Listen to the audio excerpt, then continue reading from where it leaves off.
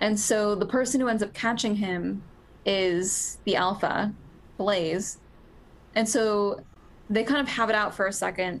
Reed doesn't have his Balasarda because Lou, in her recent craze, threw it into a living tree that absorbed it. Naturally. And yep. I I And thought you were gonna so say ball sack, which isn't that too. which isn't Lou was taking entirely that as incorrect. well. Yeah.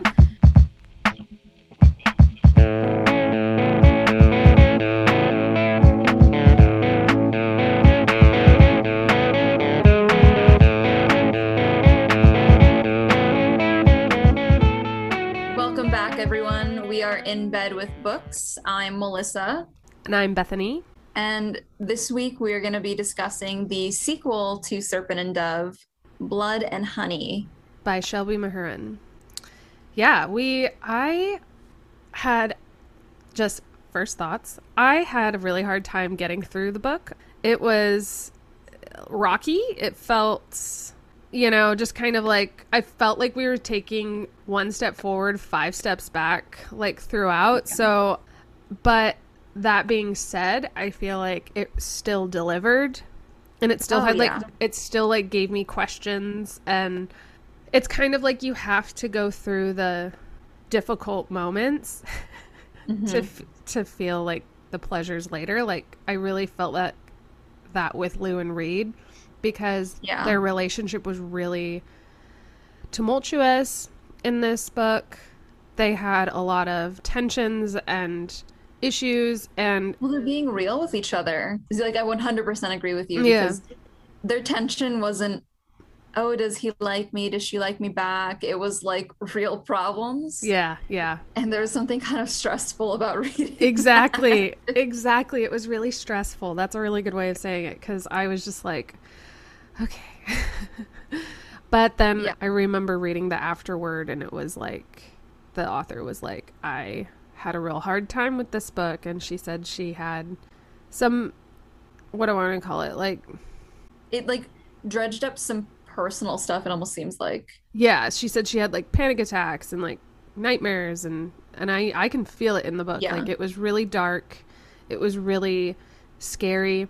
Especially this series, you always feel like they're going to lose everything at any moment. Like Yeah. the hopelessness is there. Like Oh yeah, and it's a concept. so I feel like they're just surviving by a thread constantly. Like, Hmm. so it is a bit of a rough uphill, but don't.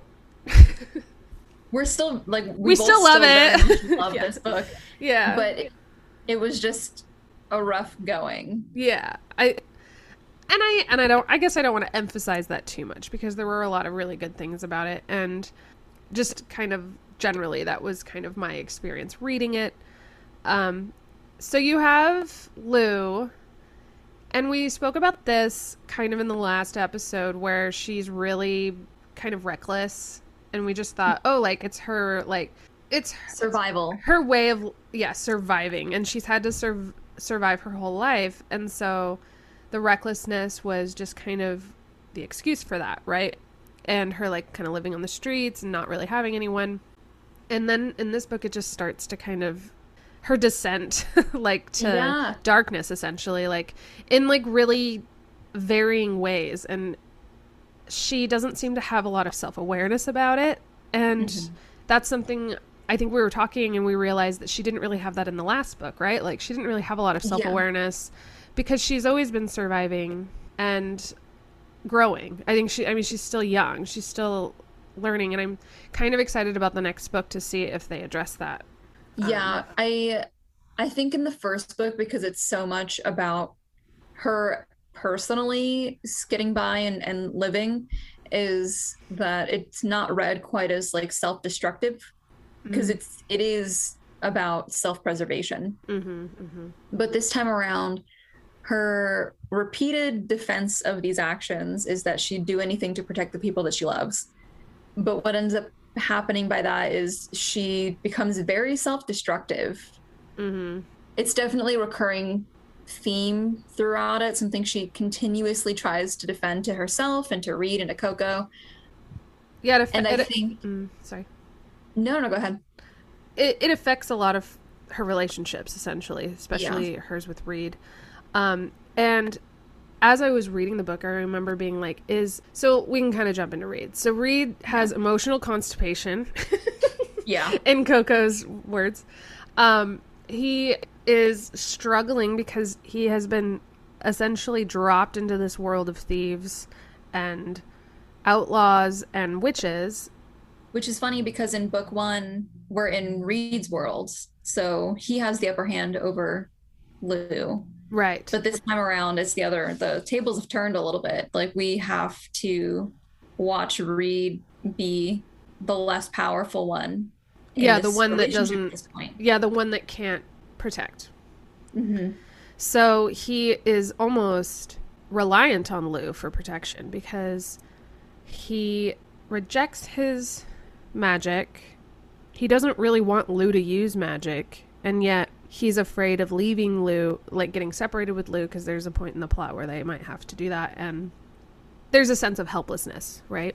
Yeah. And I do think, like, there's a strong theme of Reed rejecting magic, having kind of a disgust about it, and everyone just kind of trying to get him to calm down and just, like, accept that part of himself. And I have a hard time with that. With what? With everyone's insistence on him accepting it, because he used magic, so we know at the very least he's not entirely adverse to it anymore. Mm-hmm. But they kind of just want him to drop his entire life of learning. And so it's not so much that I'm bothered that they want him to use magic, but that they can't seem to like be empathetic to the fact that it's not going to happen overnight. Well, but he's like openly rejecting it. If like if they all use it, he's just like a little baby. Like he's just like ugh, like, you know, like I feel like they're just kind of like whatever, but eventually, because I think too, like the magic comes out, like kind of without your knowledge. So it's like, it's not so much, oh, he needs to like learn magic. He needs to accept that that's what's in him. Yeah, I just don't think it's going to happen overnight. No, it's not going to happen overnight. Not that I agree with his responses or anything, but like, he wouldn't be there with them still. He wouldn't be helping them the way he is if he fully disapproved. He's just not ready for it. Like he's trying. Well, I guess I don't know if I should say trying, but the book does start to go through. He's kind of tested more than once on how to navigate this, and he doesn't reject it the times that he has to. Yeah, exactly. And I think the book just kind of starts that going real hard at first. So Lou and Reed's relationship begins to get hairy because chapters that are his point of view, it's a bit confusing to tell if where he's watching Lou do magic, if that's his own disgust or if that's Lou actually losing a little bit of control and her magic, because there seems to be something going on there, which we're still confused about, and they still have to answer, which is we're gonna get into that. We're going to get into that. So that's kind of, there's tensions building between Reed and Lou and all that jazz. Well, because there is, they kind of build up the issue with Lou and how much of this is her recklessness, how much of this is some outside force. And so it doesn't make his difficulty around magic any easier, which is starting to create issues in their relationship, basically. Right. So there's the scene where they're like in the forest and they can't have sex, and it's really cute. So they're like close to his mom. Yeah.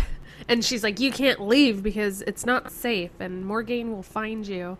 So they like sneak out at dawn or something to go to go to the river. And it's like snowing and it's winter and I don't know how they're not freezing. Lou uses her magic to keep the water warm for them. Yeah. And then I think you said that they tried to have sex and they didn't, but I think that they did. They just didn't tell us about it. Like, we came in afterwards, maybe.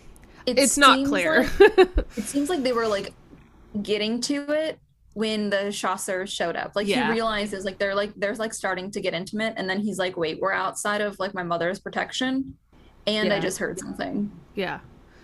Yeah. So the Chaucers come and they have to hide under the water. Lou uses her magic to both allow them to breathe underwater and for Reed to hear the Chaucers speaking so that they know when to come up.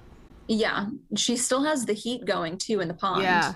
Yeah. So she's using a lot of magic to like keep them safe and Yeah. protected. And not dead. And not dead. And then he starts to feel her struggling. And I can't exactly remember what happens. I think they end up coming up and Reed kills one of the Chaucers. And Lou is like almost dead. And so he uses his magic again. And it's kind of a interesting thing because like I think it's like the next chapter. It just starts with Lou rehabilitating him or something like, or Yeah. a lack of a better word. She's like so angry at like him. yeah, and she's like really angry at him that he risked his life because he was literally almost dead, because he like almost froze to death. So she had to like heat him up, and yeah, she gets really angry at him, which is funny because she did the same thing. It was the same exact thing.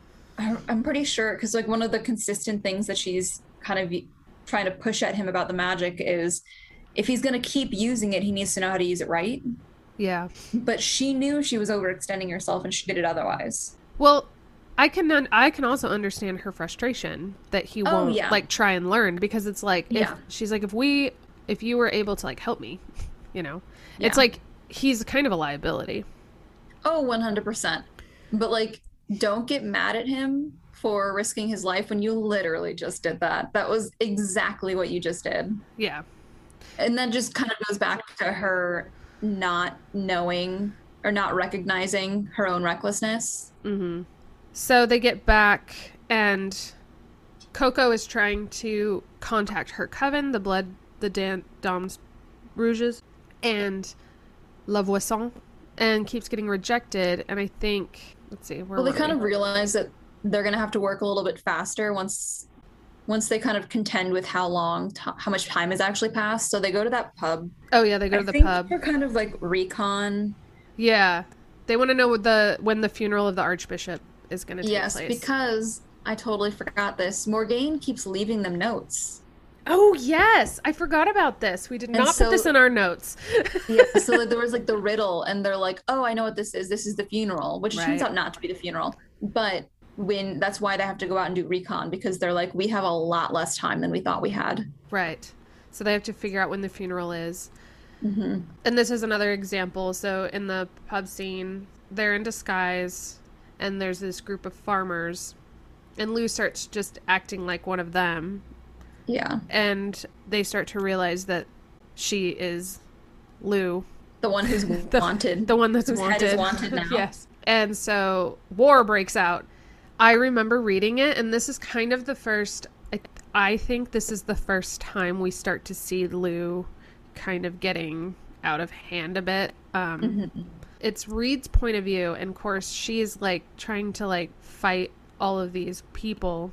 And Reed, I guess, is just sitting there, or also, but I don't know what he's doing, but it's Reed's point of view, and he's watching her like fight and also teach him like how to use magic in like a fight, and she's just throwing jokes, like she's just it's like this lighthearted thing, but then she does this move where one of the guys throws a dagger at her and she uses the wind around her to like shoot it back at him. Mm-hmm. And like suffocates herself essentially. Like it's like she's dying again in like 2 chapters after. Right, and I think in the last episode we were like, is this just her not having trained enough in magic to like get better? But I think it's just dangerous. And there's this moment where Reed says she grinned to herself then, wider and wider until she was cackling. Blood trickled down her chin from her mouth. I just remember that, reading that and being like, that's new. Yeah. Like, we haven't seen that yet. Like, Every time we get her fighting, other than this scene, it's been from her point of view, and you can feel like her fear and her hesitance at using some of these tactics. Like when we talked about her killing Andre and Gru in the last episode, right. she had to struggle with that. Like she tried to not kill them. Yeah. But this time, that's true. She's really, really into it.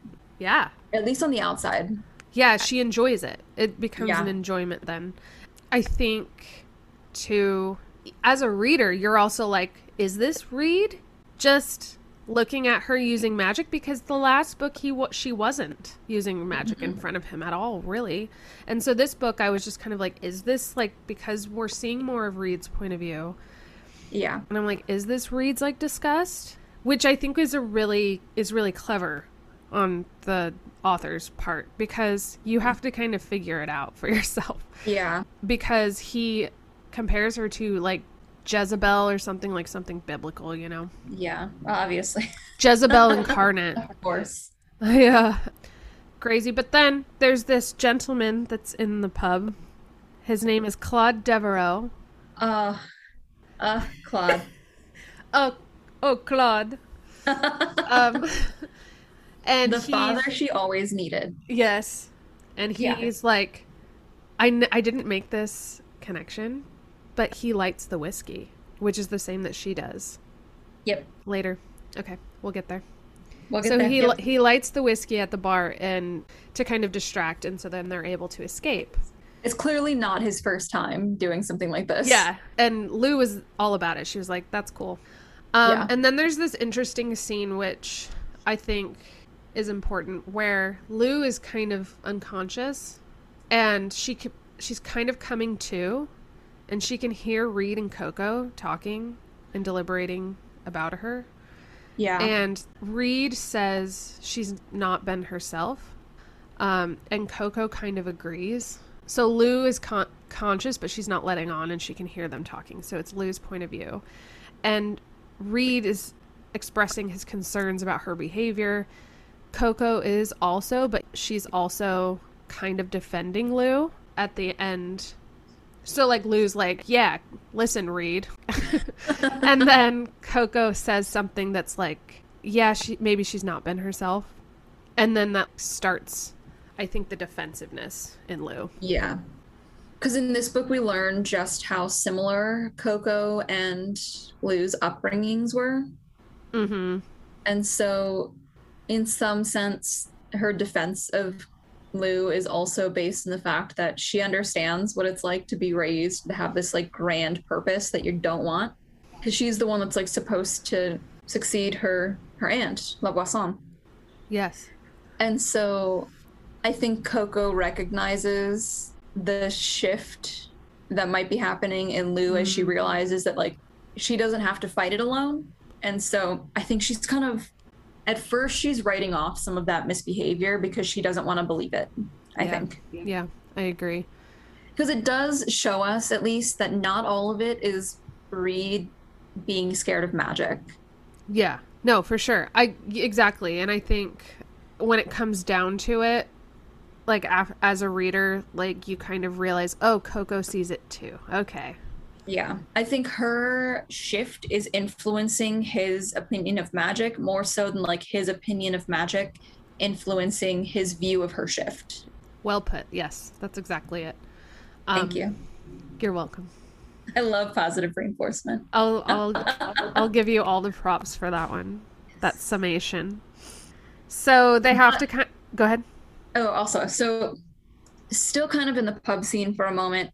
When we were in book one, we got everything from the Chaucer's point of view, because that's where 90% of the plot took place. But when they enter the pub, the farmers that they hear talking are complaining because they've had like an infestation of like, it's either like pixies or fairies or like some small sprite-like creature. And they're actually complaining because the Chaucers had come and killed a bunch of them. But instead of it solving the problem, all it had done had caused like the local other sprite-like creatures to retaliate. And so the farmers are talking about how they're going to have to find a way to work with them instead. so that way they can have their farms. And they're like, if the chasseurs ever find out, screw them. Like they call them pigs. Like, Yeah, yeah, exactly. and so he's getting a taste for what it's really like out in the real world, where you can't just kill the magic thing and everything goes back to normal. Mm-hmm. Mm-hmm. You don't just go back to your tower afterwards. You go back to your sprite infested farm and it's still all bad. Yeah. And so I think him having to confront the reality of what his like institution has done to the land is really, really prominent Yes. for him, Yes. for like his storyline, for his point of view for this throughout this book. Yeah, so that he can kind of shift into the right direction. Yeah. Yeah, so the plan then is to get to the funeral, but they need reinforcements, right? They need Yeah. the werewolves. They're going to try La Voisin. So that's when they decide that the only safe place for Reed, Beau, and Madame Labelle is the Troupe de Fortune, which is like this kind of gay group of like thieves and like Witches theaters and like a mix, and they don't really let on that any of them are witches or have magic, but it's just because they're supposed to be like incognito with that. Yeah. But it's kind of this like alternative bubble. So Reed goes with them, and then Coco, Ansel, and it's like Lord of the Rings when everyone gets split up into their different Yeah. factions. There is no more fellowship. It's just the ring has torn us apart. Lou, Coco, and Ansel go to the Blood Witches. And that is really intense because they're just kind of living in poverty. Like Oh, yeah. they're pretty rough going It's and like Sad sad. scene. It's sad because like they're all like dying off and stuff. And La Voisin is like super intense. I kind of wanted her to be like good because she was super Same. badass. Yeah. And also, like, she can be a badass villain because she's just super cool. I liked her. Like, I liked how fucking intense she was. And Nicolene is just a little crazy ghoul. Like, Fucking weird. yeah, she's fucking crazy. So, Lou and Coco, in exchange for the Blood Witch's help in defeating Morgaine, is Etienne is a member of the coven that has gone missing, and so they need to go find him. So when they show up, at first her aunt is just not receptive whatsoever. And so I guess a spoiler alert for the very end, so we can kind of lead up to this, is that in the very, very last scene, La Voisin and Nicolina poison and kind of like possess Lou. Mm-hmm. And looking back at this earlier scene when we're actually meeting them, it feels almost too obvious that this betrayal would have happened because La Voisin kind of puts Lou and Coco in the situation where they're going to find Etienne's body in the encampment. They like send her out and they're like, if you can find the body by morning, we've already accepted his death. And so they're seeing the first rays of sunshine. So she knows that her time is almost up. But that's when Lou sees different threads. So she usually talks about her threads being like golden, Mm-hmm. but she sees the other threads. Well, and she knows that it's Morgaine's influence because it's utter chaos. Like, she just remembers, like, she can't, like, find the thread. Well, maybe she doesn't know that it's Morgaine, but she knows that it's she sees something. other color threads. Yeah. And I think she's intrigued by that, but then she remembers, oh, like, this could be Morgaine because it's super chaotic and she can't find her own threads, and that's not good. So, but she finds one. Yeah, sorry, go ahead. No, you go ahead. Okay, so she sees all these new threads, and it almost feels like a test. Like the test wasn't finding Etienne's body, but the test was seeing if she could. Right. If she could pull up those threads to see it. And so this kind of leads into the question of, what is making Lou go bad? Yeah.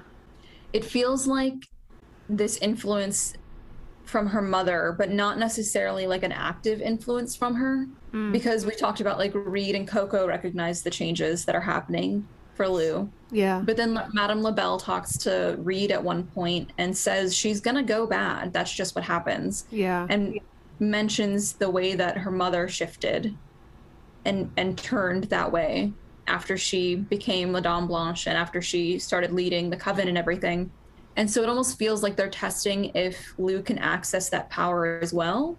Like the power itself is like some kind of separate entity Yeah. from Morgaine. Yeah. It's definitely like a rising question because Yes. we're like, is this Morgaine just trying to like influence Lou? Is this what magic is capable of? Mm-hmm. Because I think we can agree that it's not Lou. Yeah. Yeah. 100%. So what happens though is that the Blood Witches do a funeral for Etienne, and it's actually a very intense, harrowing scene. There's some witches that go missing that are taken by Morgaine. Girl. Yeah, little girl, because she was a descendant of the king. Because Morgaine's after the She's king's decided not to just wait for Lou. Yeah, go for it. Yeah, exactly. Meanwhile, Reed is being what's the word? Groomed. Reed is being groomed to be like the dagger man. It's because he is such a good shot when he throws daggers. That's like in true like troupe fashion, they aren't able to travel with them unless they can offer some kind of show for when they go to different cities. And so this is another time when they kind of push Beau down a few pegs because he ends up just doing their banking. He does the math for them. So they just shit on him a little bit. I didn't even realize that. That's funny. But yeah, what does Devereaux say when they're setting up Reed's act? Yeah, so Devereaux's trying to like groom Reed into like the dagger guy. I feel like there's an actual like name for that. But the dagger thrower, and I fucking remember like messaging you this and you were like, "What?" And I was like, "This is actually what it says in the book." And Devereaux's like, 3-fingered red. It takes 3 fingers to perform, yes? And I was just like, oh, that's so lovely and sexual. So he was like, no, and I think they call him something else. So what they end up calling him is the Red Death. The Red Death, yes. Because he's got red hair and all that. Yeah, and then they put him in all those red clothes. Not a shirt. No shirt. That was an important fact. That was an important part. And he like felt so exposed and everything. It was cute. To be fair, it's the middle of winter. It's like mid-January by this point. So I'd also probably feel a bit exposed. Yeah. A little bit of what's going on before that though, like he's pretty hostile to Madame LaBelle. I think for like giving him up and all that stuff. And she is kind of on his case about accepting magic. But it's like you're never going to accept that from when your mom says it, Yeah, exactly. It's like when your mom calls you beautiful, you're like, thanks, you have to. Yeah. You have to say that. And then but also he risked his life to save her at the end of the last book. Yeah. So he could say all the shit he wants. She's not going to believe it. Yeah. Exactly. And then he's kind of warming up to Beau because he realizes he's related to Beau. And he asks about his sisters, Victoire and Violette. It's kind of sweet because he's like kind of trying to find who his family is. Yeah. Because he's an orphan as far as he knew. Mm-hmm. And so him and Beau, they kind of have a bud thing going on. And then I think there's a point when they're working up towards like a performance, and then he's like, well, who's gonna be on the board? And Claude's just like, oh, never you mind, like don't worry about it. And then like it's like this grand reveal like at the performance that it's Lou and she's back and she's on the board. So like she's so much more into it from like the get-go. Yeah. And at first he's kind of annoyed that they would put him in that position because what is he supposed to do now? Just walk over there and untie her and say no? He can't do that. And so he does it and he gets into it. Yeah. So there's this back and forth that happens too, where it was kind of weird because I was like, why are you talking about this on stage? But I think it was a way for them to get angry. Yeah, 100%. Because we know they're terrible at that. Yeah. And then at the very last throw, he like slices a little bit of her cheek, like skims her cheek. And I think there's a genuine like, fuck dude, like what are you doing? But also like, like Yeah. she was caught Well, off guard. yeah, exactly. Like part of it is because he's gotten so used to doing this with his mom that he knows how to time it right. And I don't think he's mad entirely that he nicks her, but he is kind of surprised. He's like, oh shit, that could have been bad. Yeah. But we're fighting, and so Yeah. So that's a fun scene. yeah, it is. It seems like the first time that they get a real emotional release in a while, but it still feels kind of stunted. Yeah, because they've been separated for a bit. Yeah. And then there's also like kind of after the after show, where they're like it starts off as like flirtatious banter and then it gets like serious. Real. Yeah. Yeah. Like, and they kind of have like a spat and they're really angry and I can't exactly remember what it's about, but and I remember too, like they're still kind of touching each other. Like, like he'll put his hand around her and they'll like kiss. And that's what I really love about their relationship in this book is that that's how real relationships are. Is like when you're with someone and yeah, like you might not be agreeing with something at the moment. At the end of the day, like you're still in that relationship. And I feel like even though they're a new relationship, they've still committed to each other. They're married or whatever, but not really married, but married.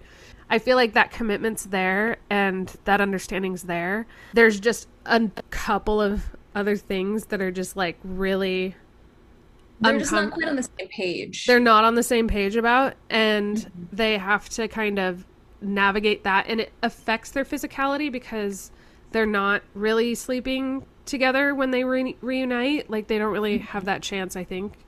But also it's actually spoken about. I think someone, Claude or something, says like it's affecting your relationship physically and emotionally.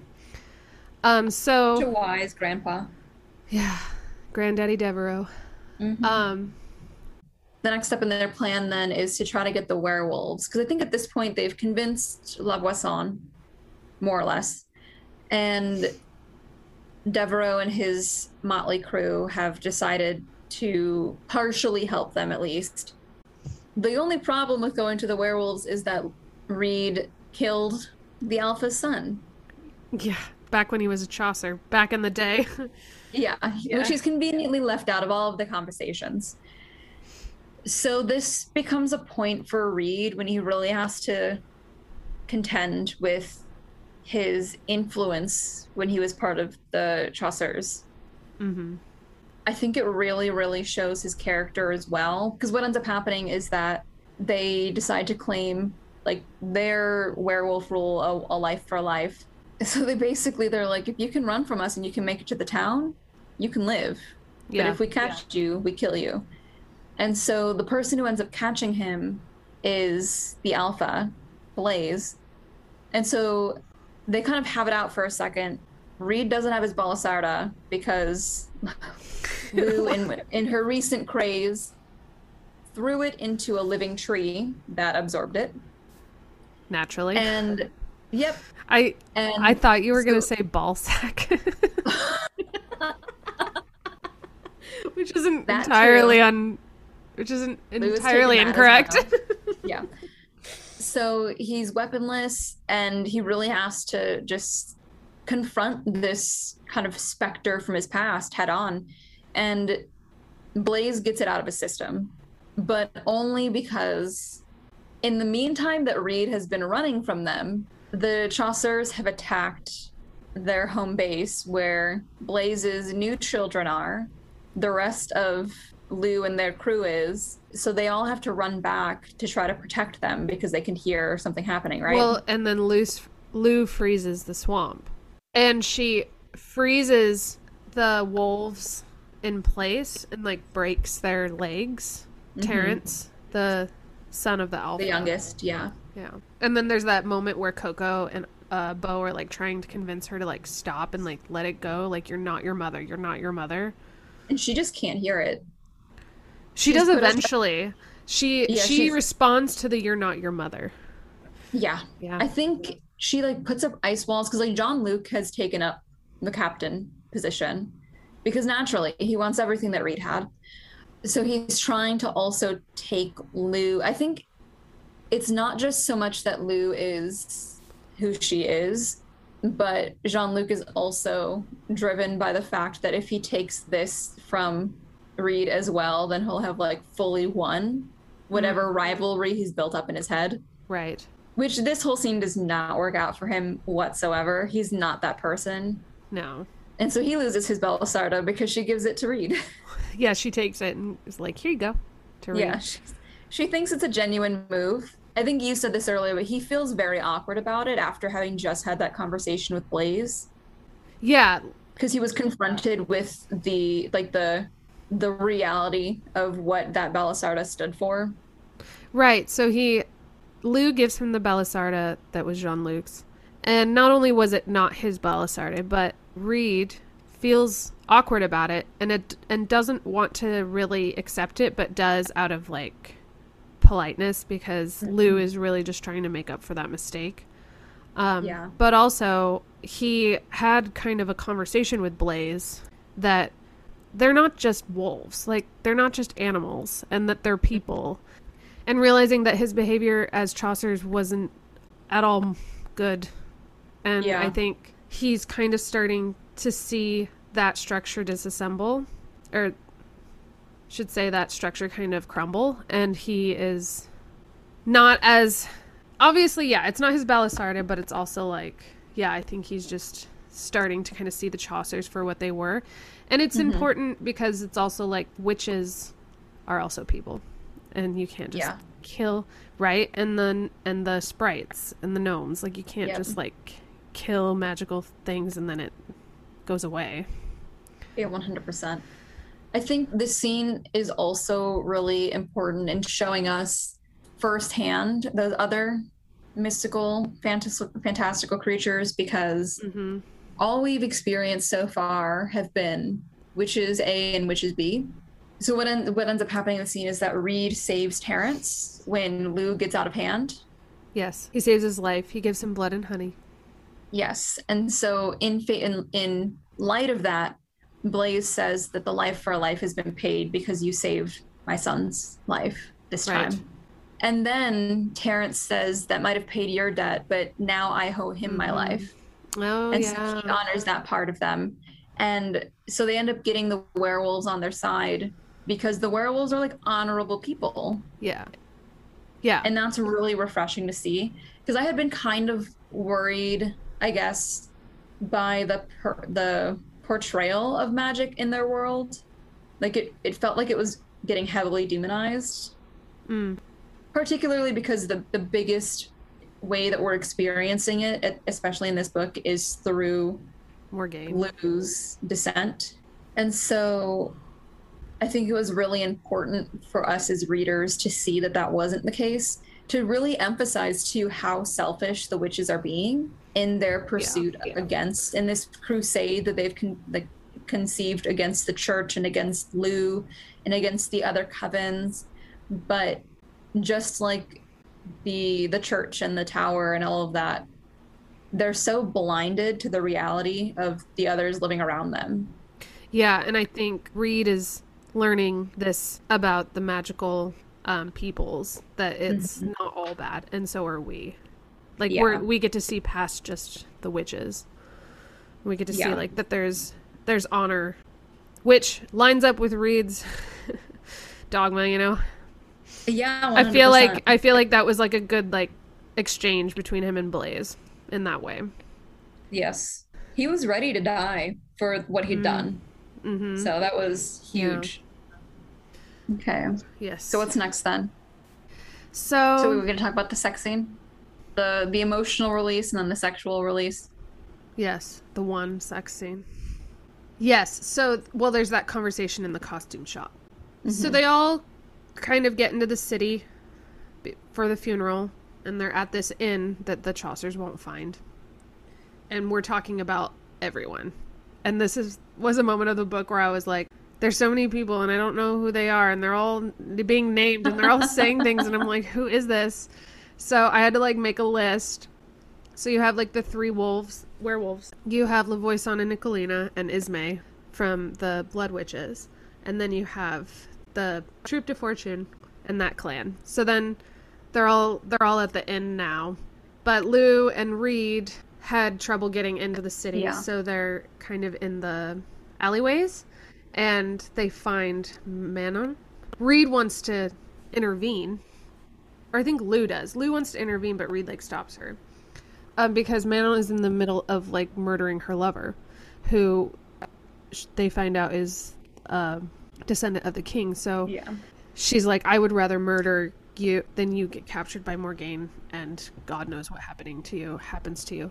So then you see Dames Blanche like actually kind of dissenting in her own way, but also like it was a really interesting scene where Lou looks at Manon and she has like hopelessness, just utter hopelessness in her eyes. Her hand is swimming in her lover's blood to find the dagger. And she says, Lou, run as far as you can before, Morgaine finds you. We see just how far the Coven's been dragged into this. Because before in the first book, it was very much revolving around just Lou. Like they saw just Lou as the solution to their problems. And I think on some level, they've realized that that's no longer an easy fix. And so they're having to get their hands really dirty now. And they're having to confront the bullshit that was just going to happen with Lou's death. The stakes are getting higher, for sure. And they run and they hide in this costume shop. And this is when the moment happens where they hash it all out, like all of these tensions that Lou and Reed have been like experiencing, like kind of come out. And it really felt to me like those spats that you have with your friends or your lovers or whatever, where you walk away feeling like shit. Like you're just like, you feel alone, you want to cry, you're angry, you said the wrong things, they said the wrong things, and it's just like there's so many crossfires of what am I trying to say? There's so many like emotional crossfires that are like getting away from what's actually going on. Yeah, so they like get really personal and they're not talking about the actual issues. Because she has that line where she's like, see, I'm right, he's wrong, I feel good about what I just said, but what she said was also terrible. Yeah. And it comes back to haunt her a bit. Yeah.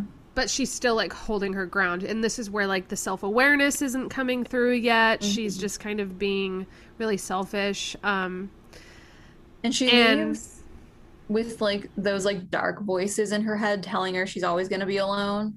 And that's also like, it's very real and it's very hard to read and see how far I guess they've come since at the ball they talked about how they're going to actually commit to each other. Right. And now she thinks that just because they had their first real fight, it's all over, Yeah. What's happening here is, and what's happening in those moments when you have these spats, right, is like you are getting in the way of what's going on. And that's definitely happening with her, which is like her greatest fear of just being like rejected is getting mixed up with his denial of magic, which is true to an extent. But she's not able to see that they are separate things completely. She's just making it about herself. And what he really just needs, like, kind of a mother. Like, he needs someone to kind of hold his hand through all this. And, like, show him that magic can be good. And she's completely distracted and kind of descending in her magic a bit. Yeah, she's like, she doesn't really help great. him. Let me suffocate myself. Yeah. Like, teachable moment, she says. Yeah. She's not being that convincing. Yeah, for sure. There was that moment, too, that we haven't talked about, was this, I called it the smackdown, where they're in the forest and they're on their way to the werewolves. And what did you call it? Like a Their Uh, power struggle, I guess. well, it's just like a lot of relationship and almost sexual tension because I think like so Lou wants to show Reed how to fight, and No, that sorry. Lou wants to show Ansel how to fight. Ansel is insisting on learning how to fight, and as we've learned from some of Reed's internal stuff, is that Ansel was never much of a physical person. There was very low chances of him actually making it into the he was Chaucers. he was more of a learner, which we Yeah. see with his character real quick, which we see with his Yes, we do. character. Okay, which we see with his character that he it's okay, which we see with.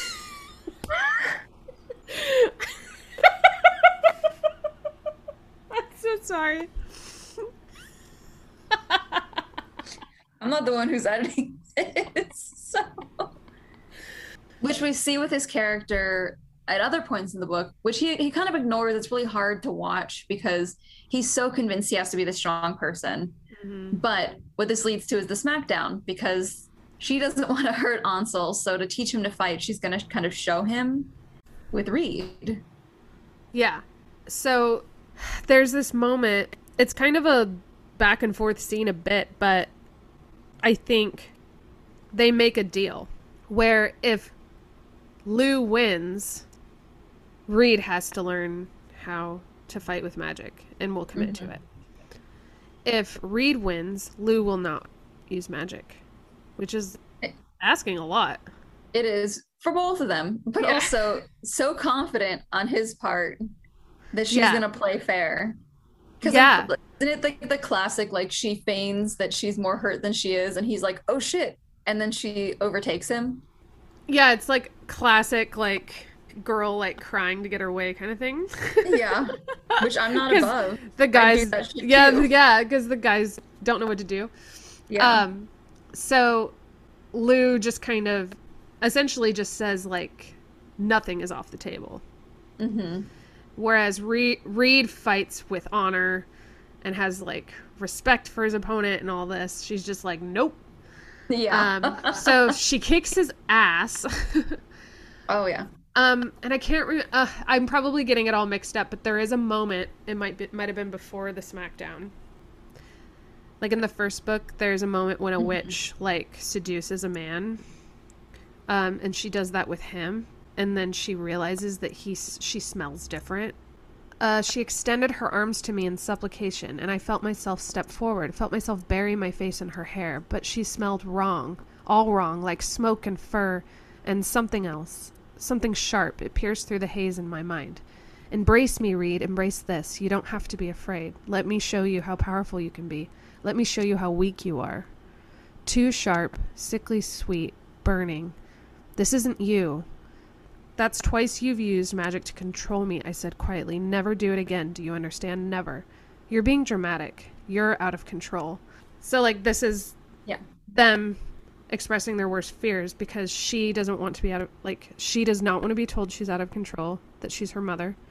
Mm-hmm. And he is trying to navigate what magic is, and she's doing a shit job at it. Yeah. Well, it shouldn't even be... Okay, so let's pretend it's not magic for a second, and she's controlling him some other way. It's still a violation. Absolutely. He's not being over dramatic whatsoever. Absolutely. And so her dismissiveness of that was a serious red flag for me.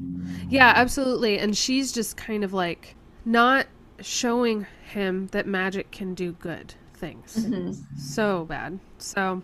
But also this is like point C or D where he says that she smells different, like the magic smells different. There's definitely something beyond just the normal magic of the land or the ancestors that's going on here. Mm-hmm. Yeah, and I wish I had more of Coco's perspective on this because she's the only one that's a witch that's not crazy. Yeah. You know, like, because it's like, that's why this book's so interesting is like, is this just Reed? Like, so yeah, in the costume shop, they just kind of really don't hold back, and Reed reaffirms his concern with her behavior being a bit out of control. You've not been yourself, and she just gets defensive and hurt about it and says, stop being a little boy. like grow up. Yeah. And so they leave and separate. They go back to the inn. Lou has this like kind of coming to Jesus moment on the roof, which I felt was lacking. I just kind of wanted her to, like, you needed something like to bounce off of her, like, change in perspective. Do you know what I mean? Like, she needed to see something in someone else or something.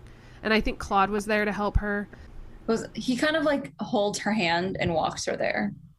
Yeah, it felt a little kind of bandaged up. Mm-hmm. Her shift. So she comes back like all changed and feeling like she said and did the wrong thing. But I feel like for so long, yeah, like after like talking about it now and just realizing how kind of shitty she has dealt with all of this, like I didn't feel like that was a proper coming to Jesus. Yeah. It needed to be like at the very last scene or something where she like confessed or something, like did kind of a gesture. She needed to see a little bit more clearly where she was going wrong, and I don't feel like she saw that at least at this point. Yeah, it wasn't like she needed to like talk to Coco and Ansel or something. Mm-hmm.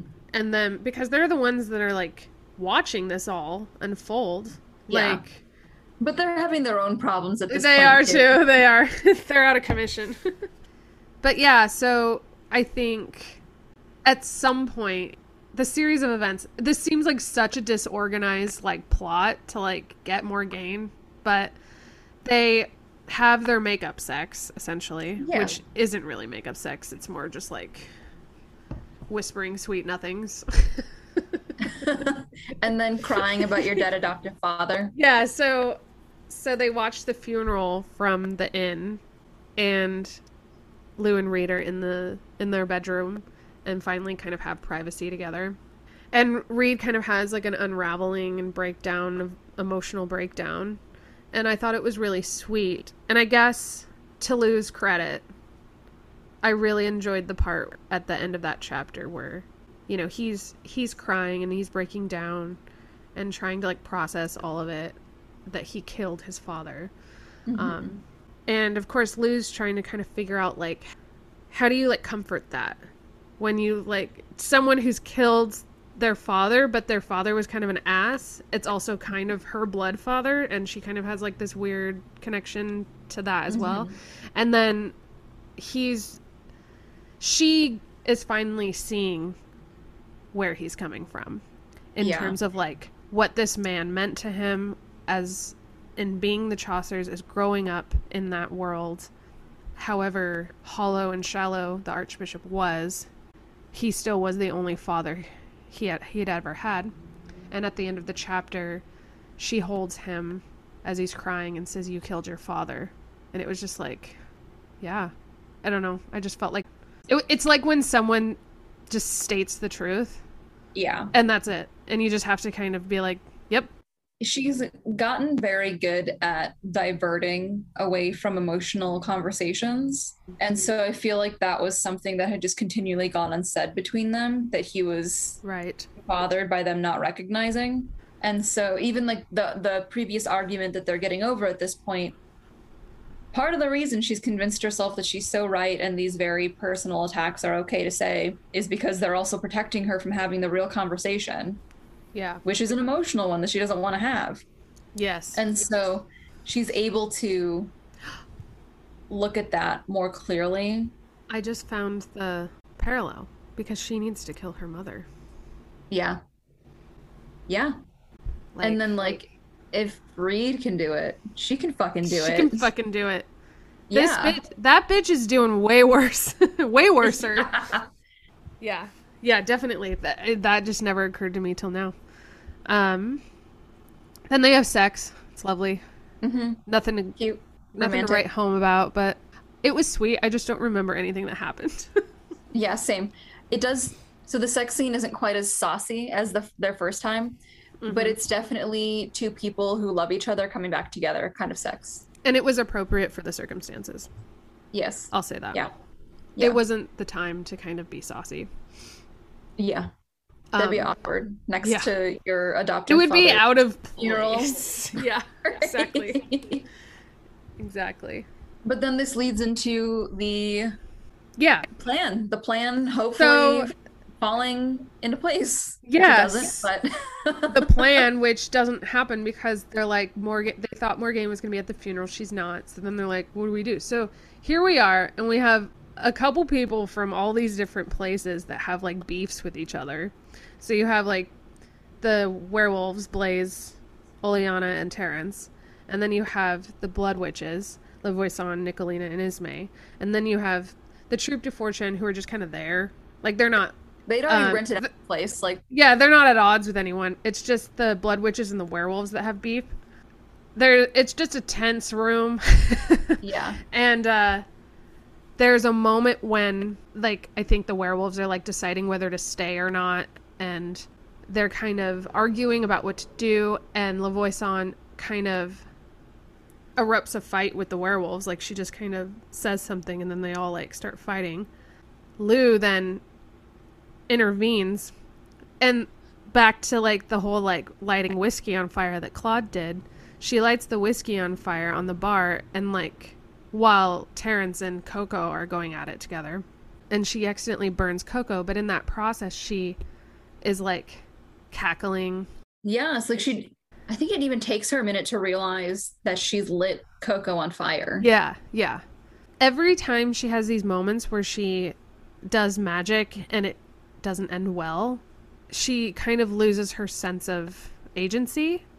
Mm-hmm. Like when she freezes the swamp, that was real bad. She like Coco had to kind of like shake her a bit, like be like, come back. And this was kind of the same thing. So that's like new. And I don't think, and we can say like there's these new smells. She's not having agency. She's seeing other threads. Like there's definitely things going on there. Meanwhile, Nicolina's just like laughing her ass off. She thinks it's fun, and she's fucking. They're like, I've been eating way too many hearts. Like, that was at the point of the book when I was like, this is getting dark. Like, what is going on? She just like burnt Coco. It was really sad. She's losing her shit. Yeah. But where's Reed in all of this? Well, let me tell you, he is. Reed LaBelle. No, Reed LaBelle. It's like I said, it's the Two Towers. Yeah, he's upstairs crying. It's the Two Towers because Reed LaBelle and Beau try and go and get the king's help with like Morgaine, and does not end well. But it was something that needed to happen for Reed's sake, because so Beau approaches the king. The king essentially rejects him publicly. They get captured and are in the dungeons being tortured by the king. And there's this moment when I was like, oh yeah, because so Madame LaBelle is like tied up, Reed is tied up and being like beat, and like Beau's kind of in the corner like the salvageable child, like, but he's not able to like move. They're like, we have to keep you down here, but we also can't touch you without dying. Yeah, because you are the firstborn still. And I love this part where I can't remember what the king asks him, but he asks him a question, and Reed is like, a grin rose unbidden, and I heard Lou's voice in my head. Even then, trapped backstage with two of her mortal enemies, she'd been fearless, or perhaps stupid. Either way, she hadn't known how right she was. I believe, I gasped, when a man and a witch love each other very much. Like, he kind of turns into Lou. Like, he's just like cracking jokes and amidst like this like terror. And just like, this was an important scene because he's realizing his dad's a dick. His real dad. Yeah, well, because I mean, his biological dad. He spent this whole book getting close to Beau, and Beau keeps trying to kind of put up a wall, not in a mean way, but in a way where he's like, you don't get what he's like. You're reaching for somebody who's not real. Right. And so Beau enjoys his friendship. Clearly he does, because he is worried about Madame LaBelle and Beau once he realizes that the tides turn in that conversation. Yeah. But I think in some ways he's realizing also that he doesn't need that fatherly figure. Like, he's cut that last tie. Yeah. He doesn't want the king as a father at that point. It feels kind of like that last straw kind of, it breaks and you're just like, well, it's all shit anyway, and you laugh. Yeah. Yeah. He's just like, there's no reason for me to be angry anymore. I don't have any room left for it. Yeah. Only jokes. Exactly. Yeah, it was like the straw that broke the camel's back. Yep, my dad's a Mhm. dick. But also, Madame LaBelle was pretty freaked out too because, Oh, she was like, heartbroken. Auguste was like shoving his wife away and Hmm. like just being like really violent, and she was just and LaBelle was just like, "You're not who I fell in love with," because she evidently had hope that he Yeah. would help them, and so I don't know how long it's been since they've spoken, but he's definitely a different person now. Hmm. So they Or she's escape. seeing a different side of him. Yeah, she's seeing a different side of him. Yeah, exactly. But they're able to escape because Victoire and Violet like like con the guards. It was really cute. They take a lot of pride in that. Yeah, they do. So they get out and then they come back. So it's like all of these like little trips in the course of like 20 pages or something. In just like a few hours. Yeah, yeah, exactly. So Lou gets the last note from Morgaine. Right. At this point, they realize, like, oh, we're idiots. It's not the funeral, it's the after party, basically, in the catacombs. And so there is an entrance to the catacombs in the inn that they're staying at. And while everyone's making a plan, Lou decides to run off without them because she doesn't want to put any of her friends in danger. Yeah. And so this is like point one of this is that Lou's recklessness at this point is no longer borderline self-destructive. It just like is. Yeah. But she like magically locks the door to the catacombs.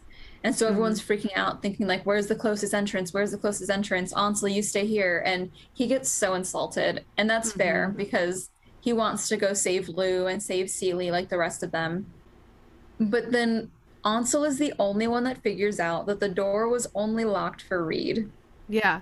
And this is something that he like develops, like he's not going to be like physically able to defend or fight as much, but he is working out the way magic works. So he has the theory down. Yep. And so he was able to realize that Lou doesn't have enough. Lou wouldn't use that much magic to make sure no one can get down. Just Reed. Yeah. Yeah. And so he's the first one to catch up to Lou.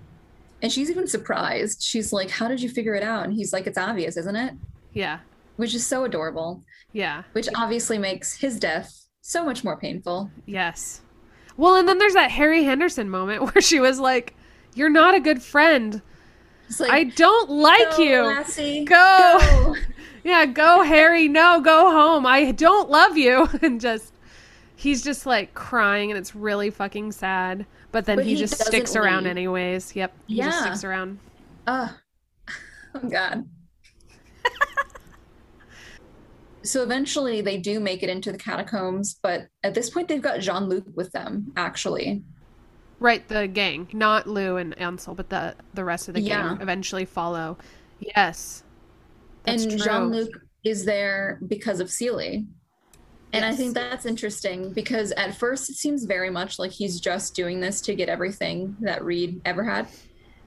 But to some degree, he must also really like Seeley if he was willing to work with witches, werewolves, Yeah. and Reed in order to help save her. Yeah. And so I think there's even a few more chasseurs who show up who help them when it comes to the actual like battle in the main, I guess, oubliette that they end up in. Yeah, the masquerade or whatever. Yeah. That was visually really cool, actually. Yeah. Like, when they said, so when they go to the masquerade and it's just like this big room and just the floor gives way and goes down. Hmm. So Morgaine just kind of shows up in this like arena, like the bottom of this arena almost, which I Yeah. thought was like really cool because you kind of always just expect that they're like going to come out from some balcony or something like, or like fly into the window. But it was just like, Yeah. no, like, or like, I literally thought this too was like, there's like some kind of dais or like Yeah. stage or something that elevates you above everyone else. And this was like the opposite, which was kind of cool.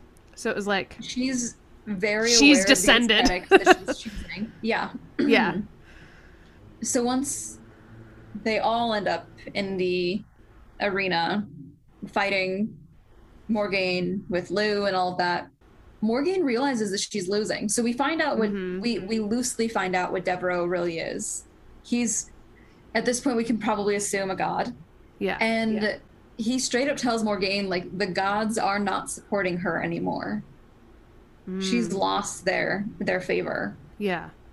And so that was a big turning point in I think the ever present question of how moral is magic in this universe, Mm. because they didn't say that they don't support magic, obviously. They said that they don't support Morgaine. That's when she gets a little ruthless again. She's seeing the ends of her road there a little bit. Yeah. And that's why she kills Ansel, our angel. Angel Ansel.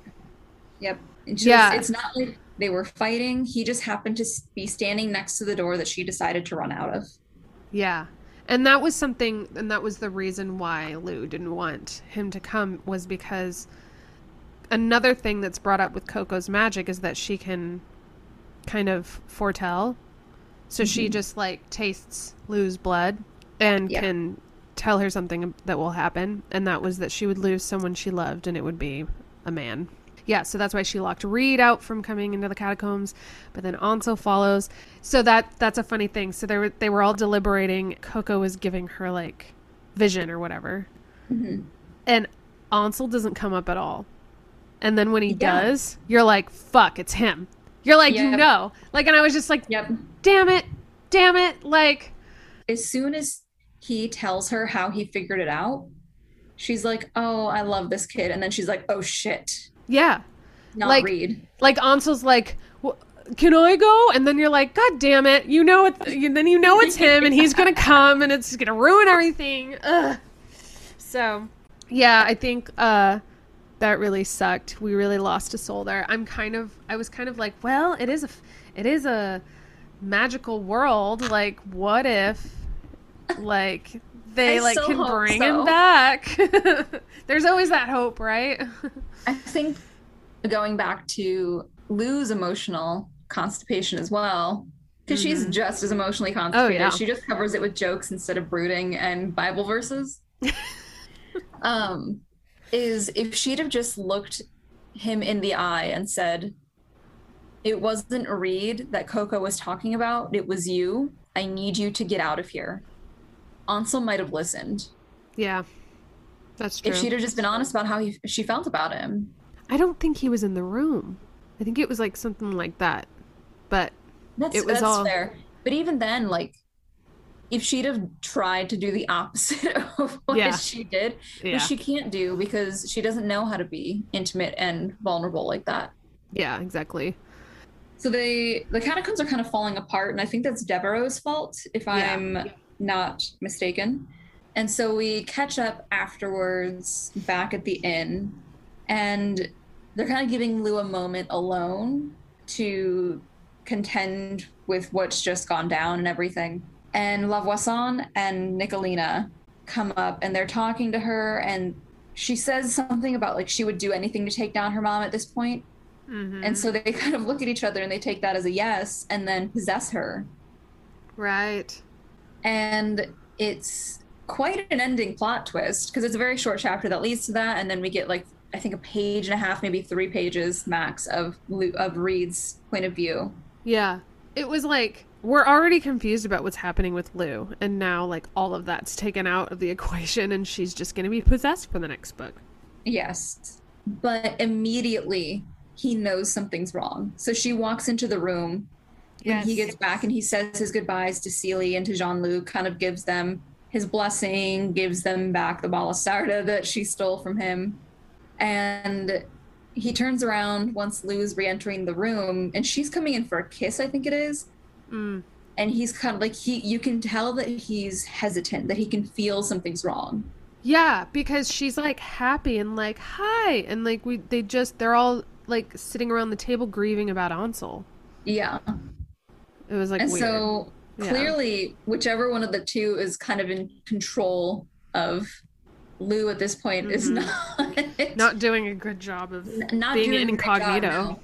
Yeah, that's going to be an interesting like segue into the next book. Yeah, especially like you said, because there's so many questions around her power and kind of what's happening to her morally and Mm-hmm. mentally with this descent that she's going through. But now she just has to deal with the fact that she's no longer in control of her body either. And so it feels almost like once again the tables Mm. are turning. Yeah, it's I'm glad that they were able to like make up Hmm. in time for this, because I think Reed will be going into the third book knowing that something's up. I mean, we already kind of Yes. see that in the very, very last scene. It'll be interesting what they do with the point of views. So I do follow Shelby Mahurin on Instagram, and in a recent Q&A, she mentioned that Lou's chapters are very much like sleep paralysis.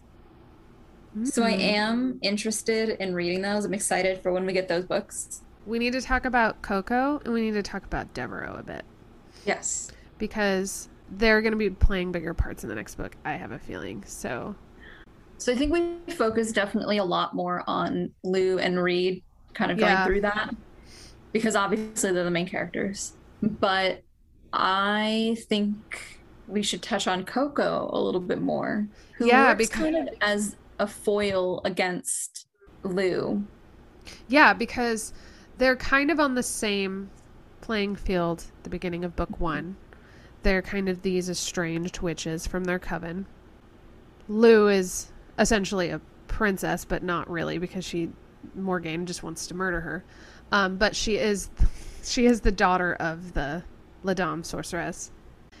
And not much is said about Coco. Maybe they touch on the fact that she's related to the head witch of the Blood Coven. I'm not sure, but this one we get to see firsthand in the Blood Coven inside, and so we kind of get to know Coco's like relation, the fact that she's the princess, the respect that she holds, the concern that Lavoisin has with Coco taking over, because Yeah. she's not really been part of the coven, and a lot of them share a lot of resentment with that.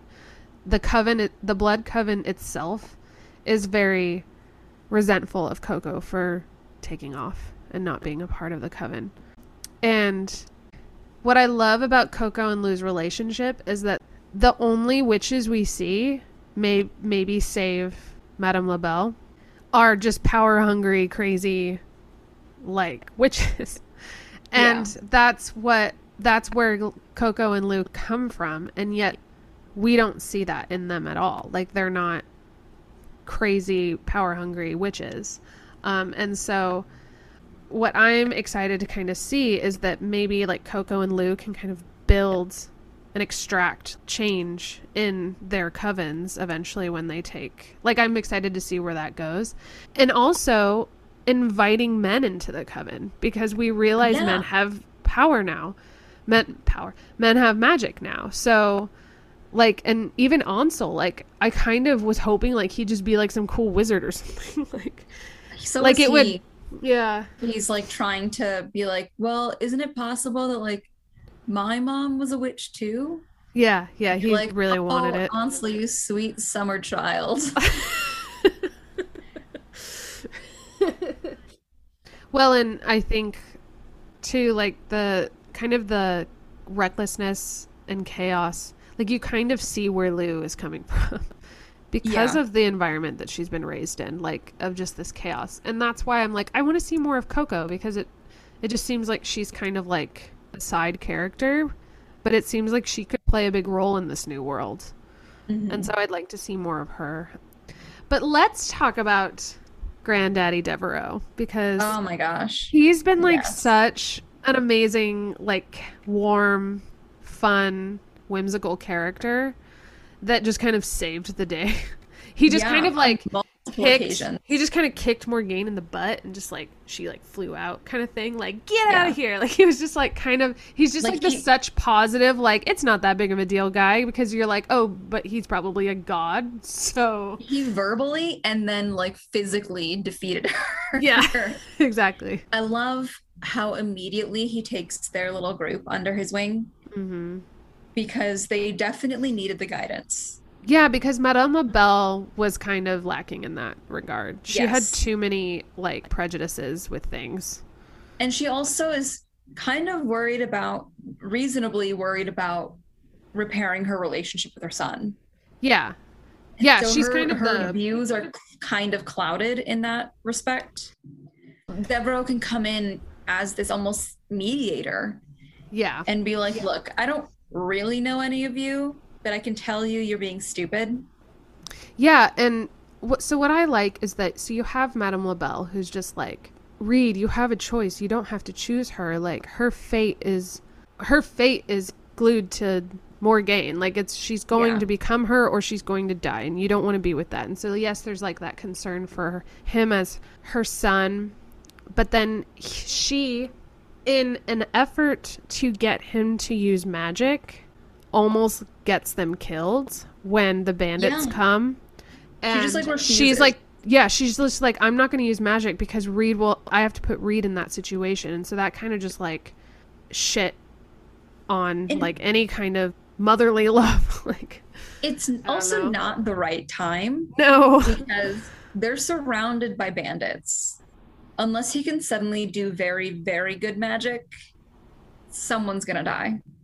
Yeah, like I kind of, obviously, I think both Reed and the reader are like losing respect for LaBelle a bit. Hmm. Um, and so Devereaux comes in as like this alternative for guidance. I think LaBelle could go through another kind of character shift Yeah, after the heartbreak with the king, that's true. Yeah. because I think so much of her stuff was just assuming that, or not assuming, but I think there was like a level of hope that she'd just get her family back together. She'd be the new headmistress again. Yeah. And She'd just have her like dandy little family running around her. yeah, But I think so. Devereaux comes on the scene and he's a huge positive influence on Reed, yeah, easing into his magic. Not only Devereaux, but Theory and Toulouse.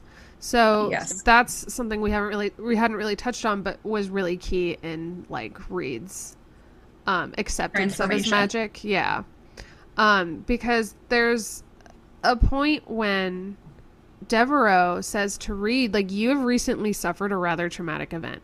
So Yes. thank you, because Lou hasn't seen that. Yeah. Um, But it's also Devereaux recognizing that that's what opened up his ability to use magic, because that's what Theory and Toulouse went through in order to use their magic. mhm. They weren't Yes. able to So before the tongue situation. yes. So Theory and Toulouse actually give Reed like shared their experience with it, and this is something that we fell short in Lou's story, right? Like Lou Yeah. didn't get that, and so that's why we didn't really feel completely redeemed. She didn't Because feel completely redeemed. she's like, magic is great. I'm gonna light this bar on fire. But Theory and Toulouse are like in their tent whenever the troop stops. They're showing people cute fantasies and they're giving money to the poor. And he's like, oh, I guess you can use magic for these nice things to make people feel Right. better. Yes.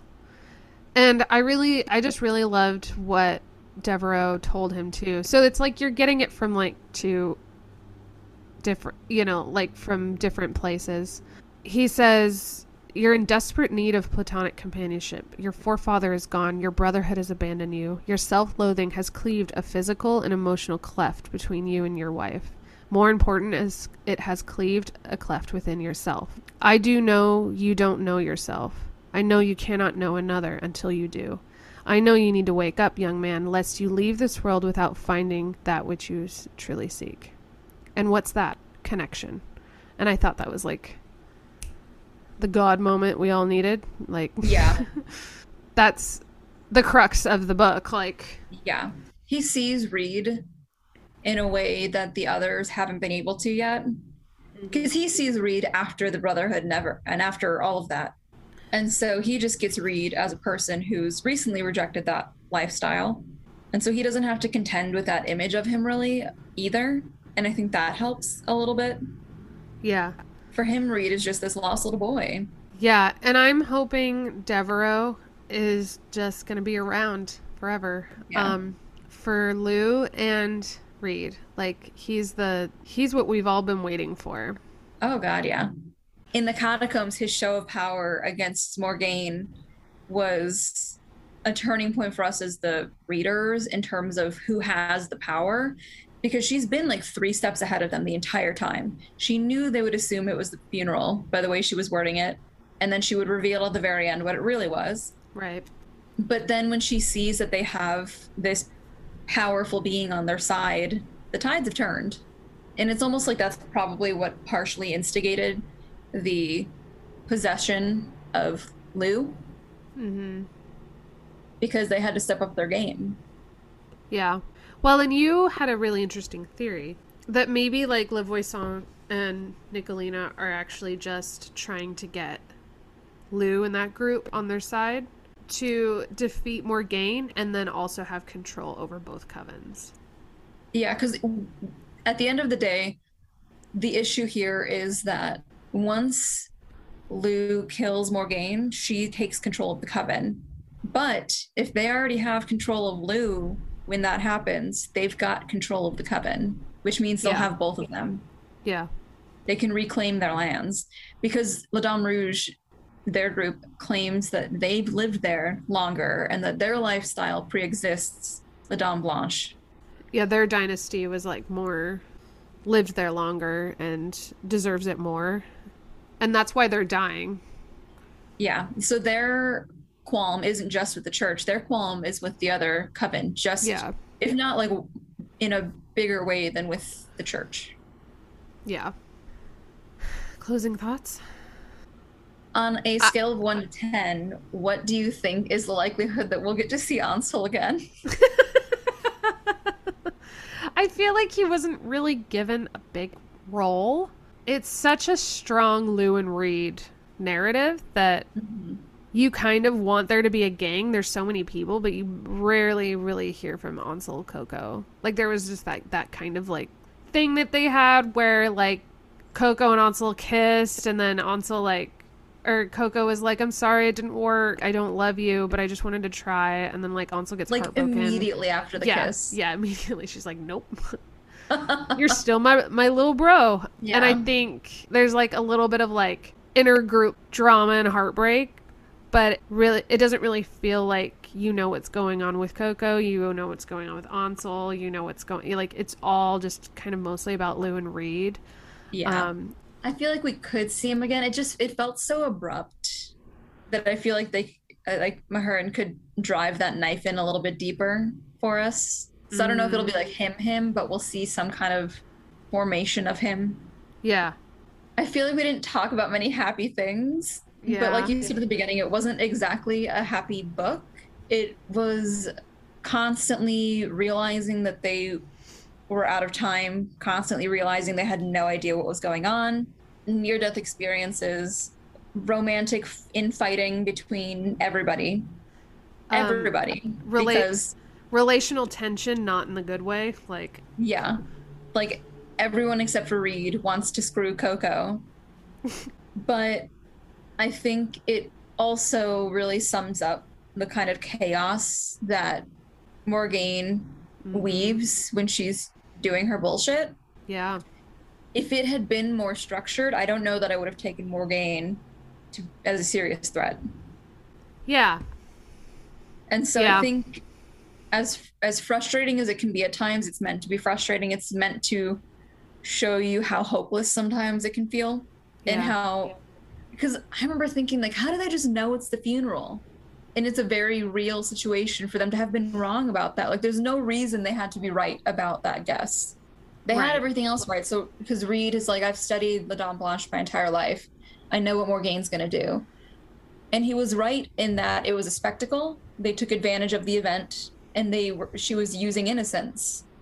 But they were just wrong about the actual event that it took place at. Yeah. And so there's so many times when it's a very real response to this kind of hidden threat. Yeah. I'm excited to see, aside from the fact that she's possessed, in the next book, I'm excited to see where we go with the fact that her powers are being corrupted somehow, that she's being corrupted somehow, Mm. and kind of like an explanation for that. Yeah, it just kind of added another complication, another Yeah. layer by like her being possessed. Then we don't even really get to know what her base magic has been doing. Hmm. But I'm also, can I say this, very excited to see Reed grow in to being a witch. Yes. Like, I am ready for it. He's gonna I, be the one that saves Lou. oh God, yeah. I'm also excited because Devereaux had mentioned his sister, or like whatever is Ooh. like the god equivalent of his sister, who supposedly used to support Morgaine. Right. And so I'm excited to see where that goes, or like the gods in general turning their backs on her. Yeah. I feel like when I first saw the cover of Gods and Monsters, like when I saw that that was like the title, I was like, you see, at least when I read the first book, the third one, like you could see what it was. And you're Hmm. like, shit, there's gods? Like you just, it was like a Yeah. next level thing. So then the end of Blood and Honey, you actually see that, like, oh, there's like really old magic that it's like the Hmm. gods. And so I'm kind of excited to see that like other layer of like the world and the universe of magic and powers that be. Yes. Yeah. Yeah. And it seems a lot more positive from what we see from Devereaux. Yeah. Like it's not this like looming shit show that Morgaine has made it. Yeah. But especially after reading the first one, where it seems very black and white, point blank, just like the church versus pagans, kind of. Uh-huh. And when you read a book like that, you come into it with a lot of preconceptions Yeah. because we're coming from a predominantly Christian culture. Yeah, it's definitely based on real life in Yeah. that way. Hmm. And so the fact that they've now also emphasized the presence of other gods, I really enjoy because it's also saying that that's real. You know what I mean? Hmm. Yeah. Like they're not just Right. working out of nothing. There's another, I guess you could say, pantheon that they're dedicating themselves to that we just haven't experienced yet. Yeah, I'm excited to see that kind of show its face. Yeah. Yeah. Well, I think we've talked this sad book to the pulp, but Yeah. but we're excited for the next book. We will be sharing that with you next week. Meanwhile, you can find us on Instagram at inbedwithbooks_ and see what we've been up to, see what our season is looking like. We have the whole season up. If you check our highlights, you can see everything that we're going to be reading. So join us next week and happy reading. Happy reading. Bye. Bye. Why do we always wave? I don't know. It's just natural. I know. I almost ended the call. I said You were bye and like, my brain went, you were like, bye, get out of here. yeah.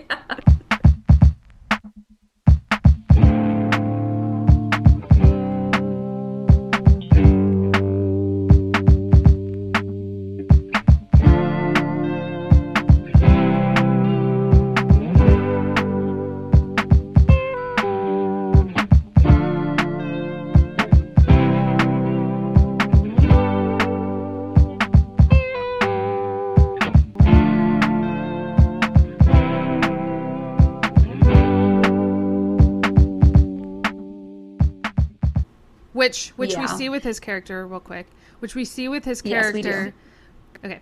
Which we see with his character that he. It's okay. Which we see with.